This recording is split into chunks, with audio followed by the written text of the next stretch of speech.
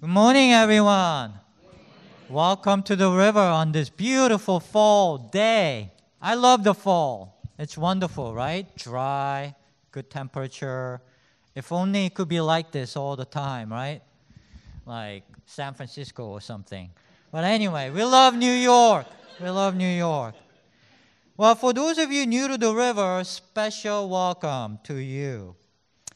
We've been in a sermon series. It's been like a trilogy, like a series of sermons that built one after another. So if you missed them, I really recommend listening to it if you can. It would help. Last week, I talked about finding truly satisfying purpose in life because we all need purpose. Purpose makes life a lot more exciting. It makes you get up out of the bed with spring in your step. It colors everything brightly. And so purpose, what is a truly satisfying purpose? And for many Christians, we are often taught that purpose for Christians is to follow the Bible and do evangelism, right? You heard this line. But I talked about how that can lead to a lot of problems and contradictions. So instead, I asked you to consider agape, to spread agape, unconditional mindset as your purpose. Because Jesus said, agape the Lord your God with all your heart and with all your soul and with all your strength and all your mind. And agape your neighbor as yourself. Do this and you will be saved for eternal life. Sounds important, doesn't it? This is called the greatest commandment. Greatest commandment. Pretty important, right? So agape. Agape is everything in faith. Anyone who agape has been born of God and knows God. Whoever does not agape does not know God, for God is agape. So only one statement in the Bible that talks about God is. All the commands of the Bible are summed up in one principle, agape. I mean, just think about that for 1 second. Like everything in the Bible is summed up in one word, it says, agape. That's pretty important, right? So, I mean, this is just all over the Bible. The only thing that matters is faith expressing itself through agape. So, enough? Right? A lot there, right? The only thing we need to think about. Yet it does not get the attention it deserves in churches. In fact, many Christians have never even heard of the word agape. You know, I've talked to people and they say they never heard of it. So, given how important it is, I hope these verses have convinced you that this seems pretty important, this word agape. I talked about this last 2 sermons. So if you haven't listened to it, again, recommend listening to it. But today, I want to address a natural follow-up question. If agape is that important, if it's the only thing that matters in faith, if it is everything, if it is the greatest commandment, then how do we grow in agape? If you're interested in Christian faith, then this should be a very important question to us. How do we grow in agape and how do we spread it? How do we change the world? How do we convince other people that agape is the way to go? That ought to be a very important question to us. Agreed? And so that's what I want to talk about today. How do we spread it? For example, I often get asked by members of this church who have friends and family members who are very good-hearted people, people of the church, people of conservative, evangelical background. How do we engage with them? How do we talk to them about things like LGBTQ issue, the gender issues, race issues? If you come at it from agape mindset, you have certain way of thinking about it that's different from these people that we love dearly. They are devoted to the Bible and they are against those rights because they think these things go against the holy word of God in the Bible because of some passages in the Bible that talk against these things, like women should not lead. It's in the Bible. Women should not speak in public. And so these kinds of things make people kind of against these things that are happening out there in the culture today. And they talk like, well, you can't just shift with the culture. You have to stand on the Word of God that stands for all eternity. And so you're familiar with that, right? So how do you talk to them when you disagree? And that's been, a consistent question that comes up. Well, my first advice is don't try too hard. Don't try too hard. Because you try too hard, you will only get in a fight. And each side just digs in. Nothing good ever comes out from that, right? So don't agonize too much. Take a deep breath. Take it easy. It takes time for people to change their minds. So just chip away day by day, year by year, with words and actions. And when you do get engaged, because engagement does happen at times, use their language and their culture and their values. Don't just argue from your values and your vantage point. Use their language. If the Bible is their language, then use the Bible. Use biblical language. I would advise you to tell them that there's a right way and a wrong way to use the Bible, interpret the Bible, and understand the Bible and applying the Bible. That it's not okay to take certain individual passages and build a whole position on it. Can't do it. You have to understand the spirit behind each passage. And you have to look at the overarching theme of the Bible and ask whether it fits or not with the story of God. You can't just take certain passages and just go at it. If you do, then you'll end up supporting slavery, for example, because of passages like slaves should obey their masters. They shouldn't fight. They shouldn't rebel. They shouldn't try to escape. These passages were used to great effect during the Civil War by church. In fact, Southern Baptist denomination, the biggest denomination in America, was founded to support slavery because of passages like this. For 1,800 years, church supported slavery because of passages like this. You can't take these few passages and build a whole position on it. We don't support slavery anymore. Anybody here want to stand up and say, yeah, I am for slavery. It is the word of God. Let's go at it. Why change? For 1,800 years, church supported slavery because of passages like this. So what changed? What changed all of a sudden? Why do we oppose slavery now? Is it because it's fashionable now to oppose slavery? Are we shifting with the culture and straying from the holy word of God just because now the culture doesn't accept slavery? Are we to think like that? Should we think like that? No. In faith, we should have always opposed slavery. In faith.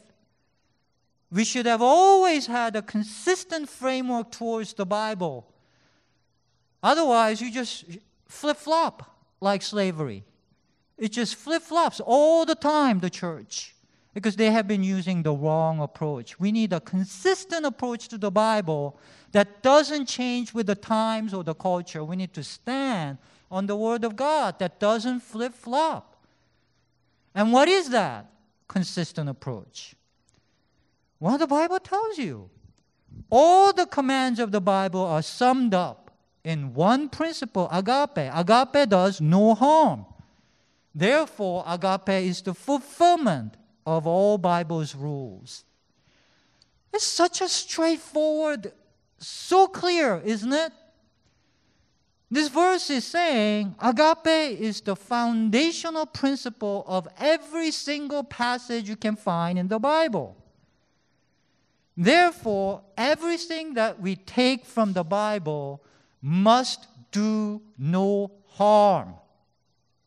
Any passage that does harm, that you think it does harm, that you can look around and say, hey, that does harm, you can't go with it. Because that would be violating agape. And that violates the Bible if it does harm. It's a great principle. Just apply the principle of agape to everything you read and do. But then we have to be consistent. We have to apply this approach to every issue. So slavery, it doesn't matter if there are some passages that support slavery. Slavery does harm. So you stand against it. It is not unconditional love. It's definition of conditional treatment. If some people's skin's dark, you can treat them like animals. That's conditional. That's not unconditional love, agape. So you stand against it. Are we agreed? Amen. Then we apply that to every principle, right? Every issue that we look around. Discriminating against women, misogyny, patriarchy, these practices have been shown to do great harm. So you stand against it, even if you can find a few passages in the Bible that supports discriminating against women. You can't do that. It's antithetical to faith in the cross. So to us, this is not just some fussy debate about who's reading the Bible right. You know, there are these passages and debate about, are we interpreting this passage right or wrong? No.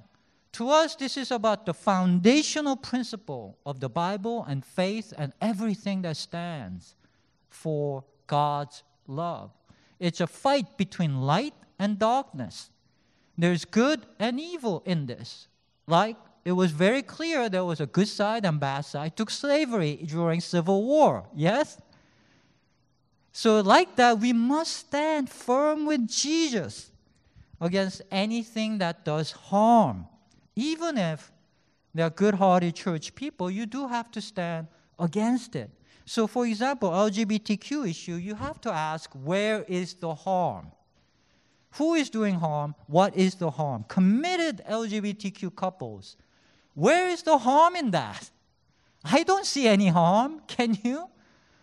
There's no way you can see harm. But the suicide rate among the LGBTQ community in the conservative churches is 3 times higher than the average.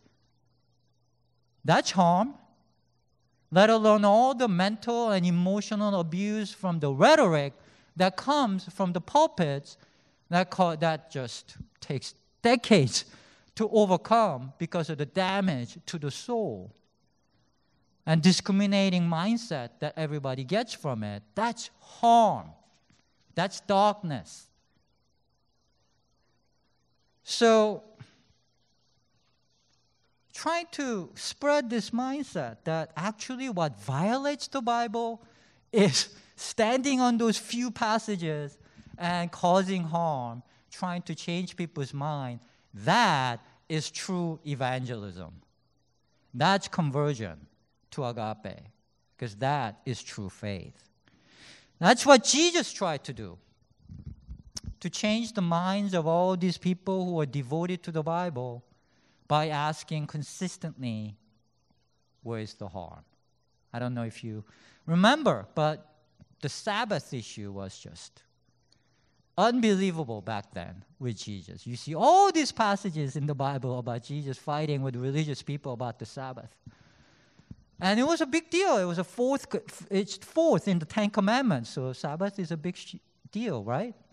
But Jesus consistently asked, where is the harm? Sadly, he didn't get very far, did he? Like I said, don't try too hard. Yeah. It could result in crucifixion. Don't expect too much. But over time, over 2,000 years, we come a long way, didn't we? Compared to even 100 years ago, think about the women's rights, for example. My gosh, women didn't have the right to vote. Didn't have the right to own property. Things have gotten better, yes? 50 years ago, white people couldn't marry black people. Here in New York, yikes, right? These race differences, all these walls, they've been coming down over time. Spirit of God marches on. Kingdom of God marches on. Saints keep marching on. Yes? Amen? Like the hymn says, over time, God's Spirit is at work, moving this world towards agape. It takes a long time, so it's hard to see in one generation. But God's kingdom has been moving. Amen. Let's be part of that. Let's be part of that. So, second suggestion, let's strive towards becoming a person of agape ourselves. This is the most important question in spiritual growth. Am I growing in agape or not? Only thing that matters in Christian discipleship. You know, we often think memorizing the Bible and praying a lot, that these are the important practices in Christian discipleship. And I've done a lot of that myself, and there's good in it, but it's not the critical issue. I mean, look, the Pharisees, they memorized the Bible much more than anyone today does, and they prayed like crazy, and when God appeared them in the flesh, they killed him. So, well, you know, how great was that? Right? I mean, did it really benefit them? I'm not so sure, right? So what is Christian discipleship? I say it's growing in agape. Again, the only thing that matters is faith expressing itself through agape. So the question is, does agape show in our words and actions? Is our soul growing in agape? What kind of person are we becoming? Are we becoming kinder?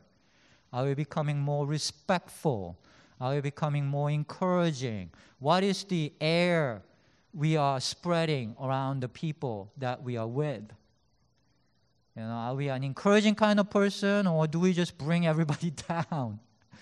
Those are the kinds of questions that's the only thing that matters. So, you know, it's not that we can't point out what's going wrong and what needs to be improved. Of course, we want to get better at what we do, but we need to separate performance from worth. We need to be able to see infinite worth in ourselves and people around us, and that will change how we treat them. This is key, separating performance from worth. In parenting, this is awesome parenting advice. Many of you are parents. Some of you may become parents one day. I'm telling you, this is like one foundational principle in parenting. You do want your kids to perform better, because that makes life easier for them. You want them to be able to set goals and be able to perform. But if they conflate performance with their worth, they will become insecure. They can easily become fragile, kind of, weak in that. Just get obsessive and like not resilient, just falling apart when they don't perform well. Because if their whole worth is tied up with their performance, that's a lot of pressure for the little mind, right? And so we understand that. So we need to encourage them to perform, but always let them know that they are always loved, they're always respected, that your love for them will not change with how they perform. Correct? Is that good parenting? Yes? Everybody's nodding. So why not apply that to yourself? Because very few parents do that for themselves. They do that for their kids, but not to themselves, right? You just beat up on yourself like, oh, I'm harder on myself than anyone else, as if that is like the great thing. That's bad.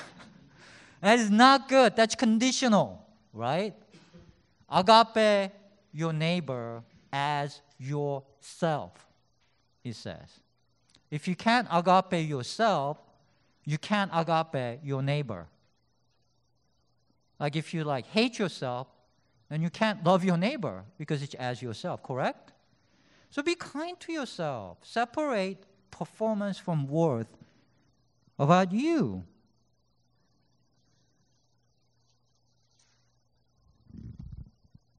So this is one corollary to this is this means don't be a doormat, right? Like turning the other cheek, Christian thing, we can kind of feel like we need to become a doormat. No, you have to agape yourself too. And it just means you have to see the worth in other people, no matter what's happening. That's what it is. Okay, that's clear? Now, I know agape is not easy. It's very unnatural. So it can feel scary to think, wait, Jesus said the only way to heaven is agape? Well, that's hard. In fact, I was asked that this past week.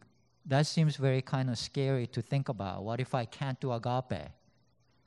And my answer to that is, don't worry. You know, God's love is unconditional, so don't worry too much. All you have to do is want to grow in agape. Remember, it's faith that's what matters. It's the belief system. All you have to do is believe that agape is the paramount value, and you just want to grow in it. That's all it takes. You know what I'm saying? There's a difference between performing perfectly on agape versus just saying, you know what, I kind of want to go that direction. And that's not too hard, is it? We can all agree this is something anyone and everyone can get behind. Agape, unconditional love, that sounds good. I want to move that direction. That's all it takes. Faith is all it takes. So in that note, what if we made agape a daily prayer? You know, I pray before I eat every time. It just become a habit. Does anybody else do that? You just say a quick thanksgiving. God, thank you for this food. And you just eat, right? So what if you just added a few words like, God, I want to grow in agape. God, make me a person of agape. God, I want to see more agape all around me. God, I want the world to become more agape-like. Just add these few words. That kind of prayer will deepen your soul and get you closer to God. I guarantee it, because God is agape. If you pray these things, you will feel closer to God. Amen? All right, so then my fourth suggestion is become an activist for agape by volunteering, supporting, and donating, etc. This world runs on conditional mentality. My last two sermons talks about how the tree of knowledge of good and evil is the root of all sin, and it causes conditional mentality in you. It's the original sin, according to the Bible. So, if you haven't listened to those sermons, again, it will be good to listen to that for background on this. But anyway, everyone in the world has inner mental system of ranking people, including yourself, depending on what yardstick you like to use. I call it caste mentality. It is everywhere from ancient history to today. Nazi Germany used the myth of Aryan race and used this standard of some genetic, blue eyes, whatever, to create this ranking system that resulted in Holocaust with 6 million Jewish people just getting slaughtered, supported by millions of German people. That's what caste mentality can do.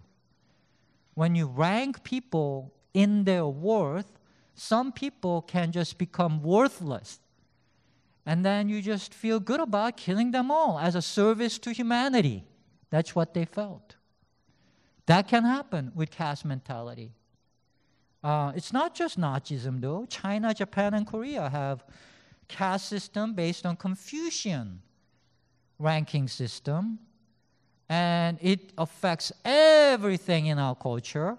But one aspect, just one aspect that illustrates hundreds of millions of female fetuses have been aborted because women are not worth much at all.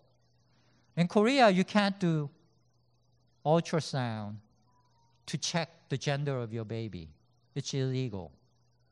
You know why? Because if it's female, it gets aborted. So they don't let you know.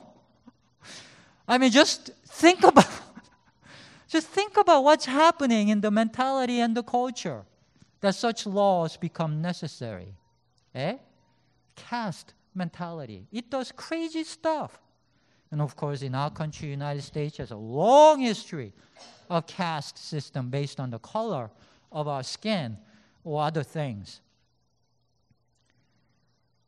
Now, just because slavery is abolished doesn't mean the caste mentality behind it has magically disappeared. People's attitudes and culture change very slowly. So this kind of discrimination has different guises today. It's more subtle, but no less powerful. We see it in all kinds of experiences. I mentioned this last week, but black homeowners, if they can hire white people to pose as the owners instead, they can get 40% more. It's the same house. How does that even happen, right? So it's like invisible belief that drives the culture. It's how people behave that we don't even notice because we are in it. It's the light by which we see, and it causes all kinds of evil. So we need to notice such things. If you want to be a Christian, if you want to be a person of agape, these things you have to become hypersensitive to and take it personally. Even if you're not that black homeowner, when you see stuff like that, you need to agitate against it because you are the salt and the light of this world. If you lose your saltiness, where will you go? You have to stand up as if that was you being discriminated against. That's what it means to be Christian.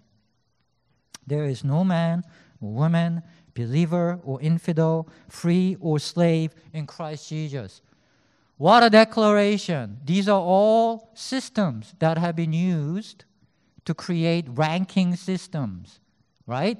Patriarchy, white supremacy, Nazism, slavery. These are all like conditions. And in Christ, it is gone. Hallelujah.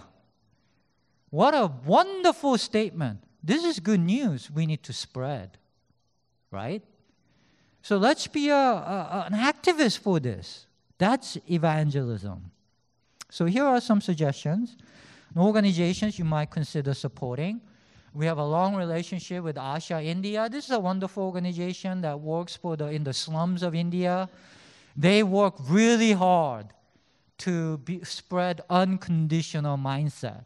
They say one of the biggest problems is because of the caste system in India, because of religious differences like Muslim, Hindu.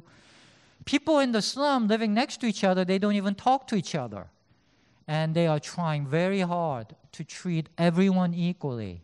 It's a Christian organization, but they don't talk about that. They talk about equality. And they really work at this unconditional love. So we love them. Support organizations like this. There's an organization called Kaleidoscope we've recently connected with. They are an organization trying to help churches advance the cause of LGBTQ rights, actually. And it's a good one. Father's Heart, they feed the homeless, rich and poor. You know, they're trying to say God's love doesn't discriminate. So that's a good. Or you might know some organizations. Let us know. Make some suggestions. Let's support them together. And when you decide what kind of organizations to support. Use Agape as your top value. If there's some organization that does good work, but they discriminate, like they help some people but not others, don't support them.